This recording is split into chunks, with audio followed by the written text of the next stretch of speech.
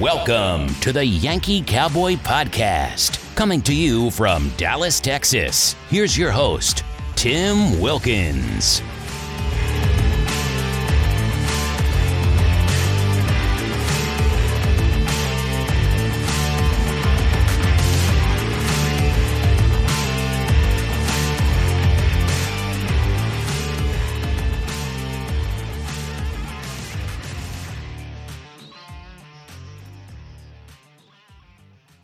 Ladies and gentlemen, welcome to another episode of the Yankee Cowboy Podcast. I'm your host, Tim Wilkins, and today we're actually going to spend a little bit of time going back to the wrestling reviews a little bit here. We're going to review the 116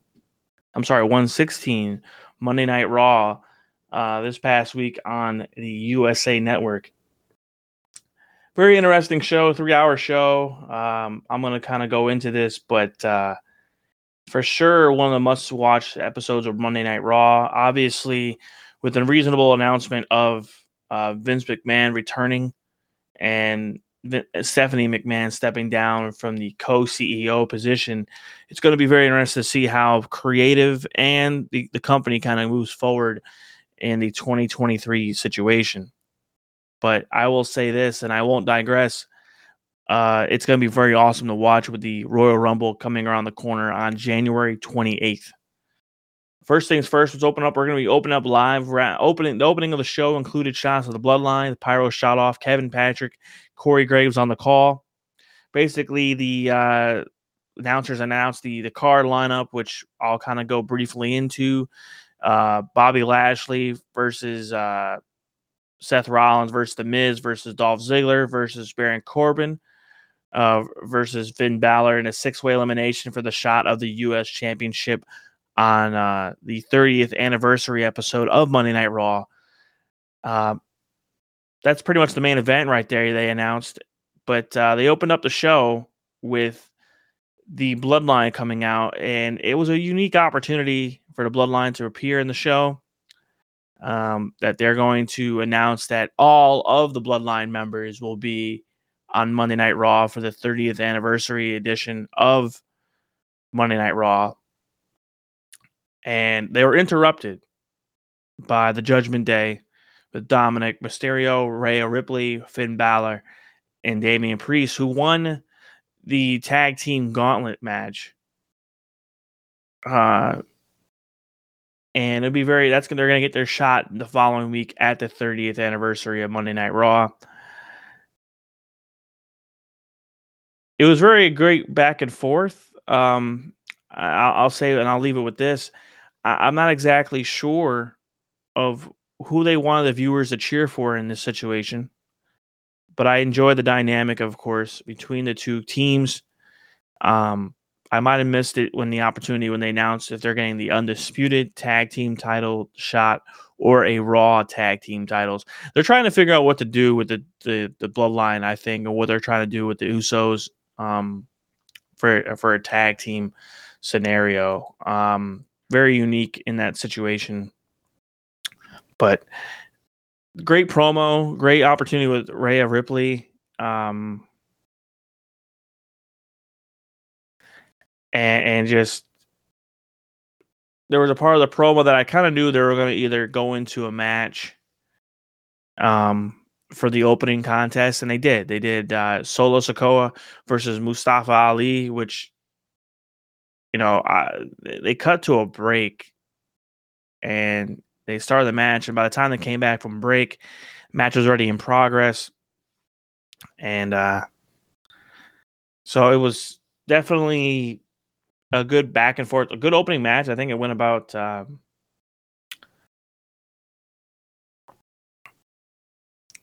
it was a good match, kind of not a quick match, but it was enough of time in there to have enough of a back and forth, good show off of Mustafa Ali's athletic ability, and then kind of have an angle where Kevin Owens made a save, and obviously attacked Sikoa with the tornado DD. But he hit Mustafa Ali with the stunner, and just a good angle and good continuation of a storyline. And it was, in my personal view, but it was Sikoa going over with the match with the Mustafa Ali was no surprise. They have to make Owens obviously look as strong as they could be going into the title match with Roman Reigns. And then I'm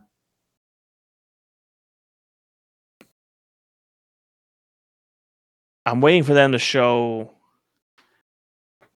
of a Vince McMahon clip on Monday Night Raw one of these days. And I'm waiting for them to see when that'll actually happen. But definitely unique. Bobby Lashley did his thing with a promo. And then the third part of the Cody Rhodes video series aired, which I'll leave this a comment ad nauseum here. I feel like they're doing the same exact thing to Cody Rhodes that they did to Triple H back in 2001 when he was coming back from his quadricep tear.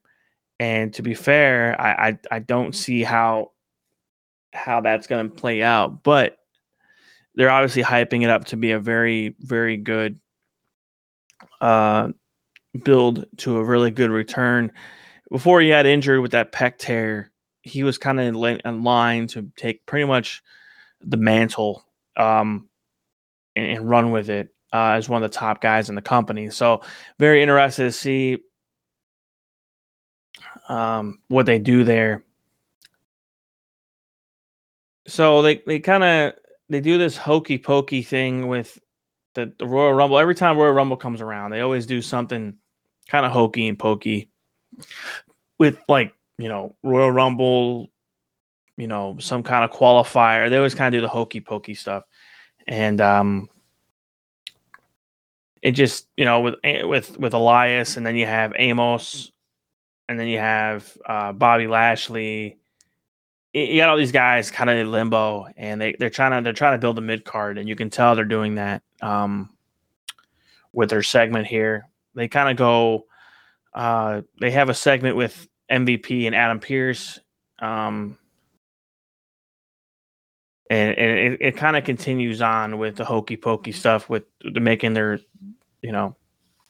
claim to be deserving of the Royal Rumble match. But one of the commentators make an announcement: the Street Profits versus Cedric Alexander and Shelton Benjamin are coming up after the break, and it's to see Shelton Benjamin. I'll say this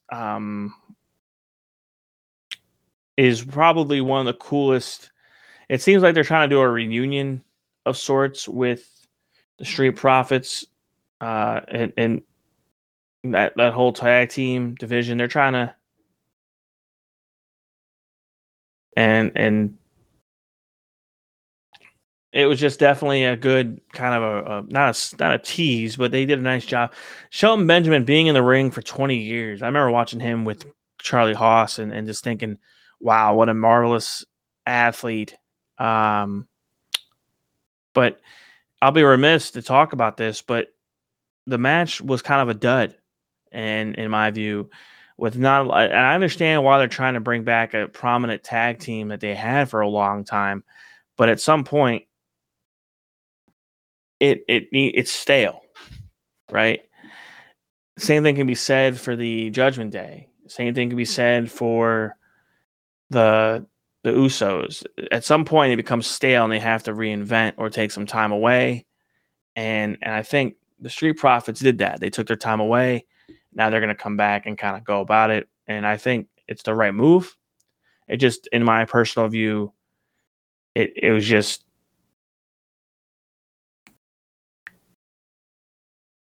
but it just, yeah, I don't see how this tag team match was any different than a filler. It was about 9 minutes and 15 seconds. Great opportunity for Shelton Benjamin to continue staying on television. But it's just really different, in my view, with that. They're obviously half teasing the return of the Street Profits with... I'm sorry, it was not Street Profits. It was the tag team that MVP was with Cedric Alexander and Shelton Benjamin. It just different there.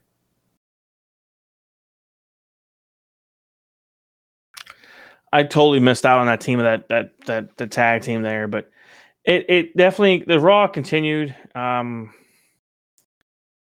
in my view, this is where the show kind of got off the rails a little bit before the main event, and not in a fun way. Damage Control, the women's match, and it really got out of hand. I'll leave it at that.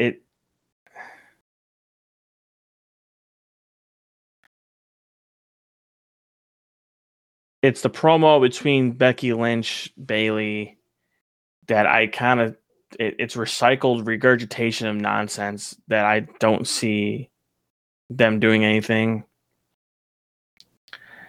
Dolph Ziggler, they're doing. It's definitely getting regurgitated, but it's funny as all get up to see the kind of the way they're progressing that storyline between Bayley and Lynch. It's just that obviously with them having so much history, it'd be interesting to see where they go. I think obviously they're going to plateau it with WrestleMania, but it kind of, like I said, it kind of starts to see the second hour starts to kind of go to shit, and you see Mustafa Ali kind of continue his character with basically being a new Dolph Ziggler, all just complain and loses. Almost with MVP with versus Elias, that's a squash. 2 minutes 25 seconds. So really Tozawa.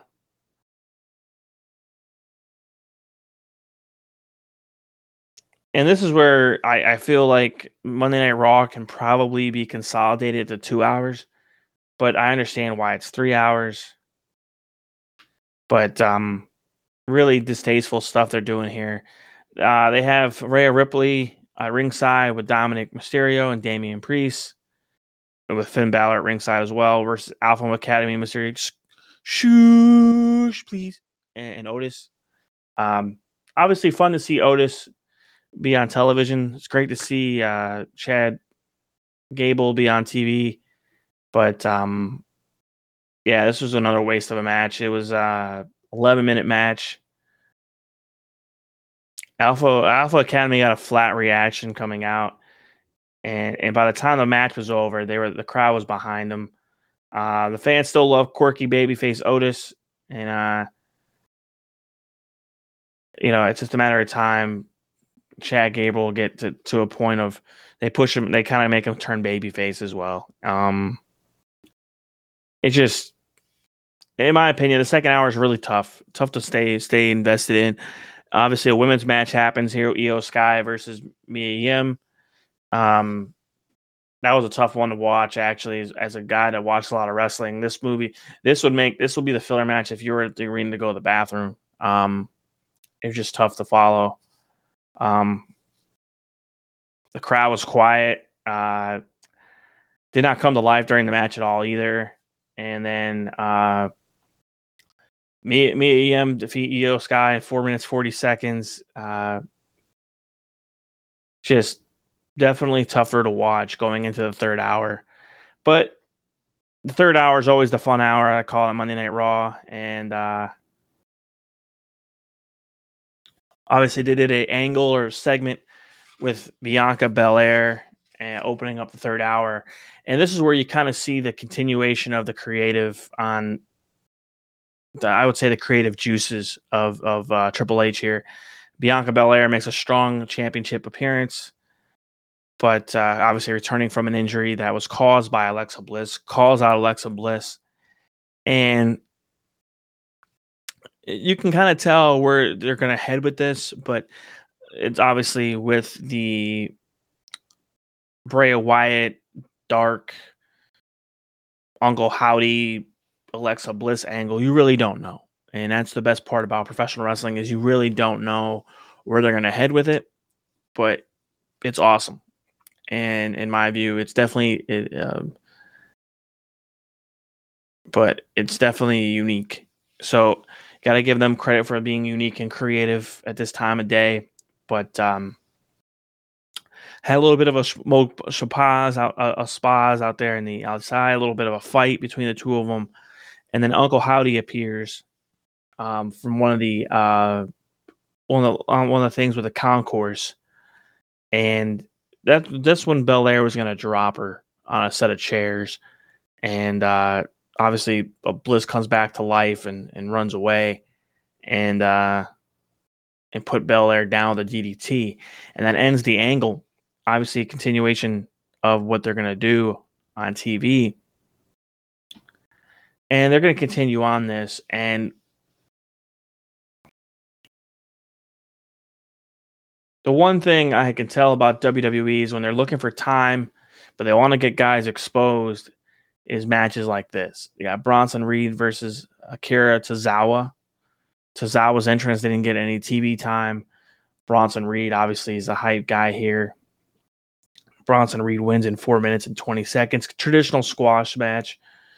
Bronson needs to get some very, very defined ring work here, and obviously they're trying to get him some ring work. His moves look. Bronson Reed's offensive moves look terrific. It was definitely a squash match in a sense of what it was and the time and everything else and the amount of offensive maneuvering. But it was not billed as a qualifying match for the Royal Rumble. But it'll be interesting to see what they do with Bronson going forward because they're obviously going to have to give him some more time. Physically, he's there. Technically, he might not be, but they're going to give him some more time. That's definitely going to be an interesting storyline moving forward on what they do moving forward. They had a Seth Rollins type segment, and it's always interesting to see Seth Rollins on television, but it was definitely one of those few things where I'll say I'm tired of the WWE mantra where they have to say Seth freaking Rollins. They can just say Seth Rollins because everybody knows his gimmick. Most fans do know his gimmick. I kind of wish that the announcers try not to put over certain things and are kind of, I would say, steadfast in that, but that's definitely something they're not going to get rid of. The main event of the evening, for sure, was the main reason to watch this entire show. It was a 6-man elimination match, and Balor had his ribs taped up pretty good. I think they had 2 commercial breaks in this. It was a 2-segment match. 6-man elimination. In this order, it was The Miz was eliminated by Rollins. I think Ziggler was eliminated by Rollins. Balor was eliminated by Rollins. Corbin was eliminated by Lashley. And they got down to Seth and Bobby. So, but here's the cool thing about it. Watching Seth kind of pull the match together. Ziggler being a filler. Miz being somewhat of a filler. And Baron Corbin just being a guy, right? So a lot of guys are there that probably shouldn't be there, but they had to make it a 6-man tag or 6-man elimination match. Austin Theory joined them on commentary, so obviously there's a little bit of an angle opportunity there for a standoff later on. Good build, good match all the way around. Definitely, when it got down to the Bobby Lashley, Seth Rollins.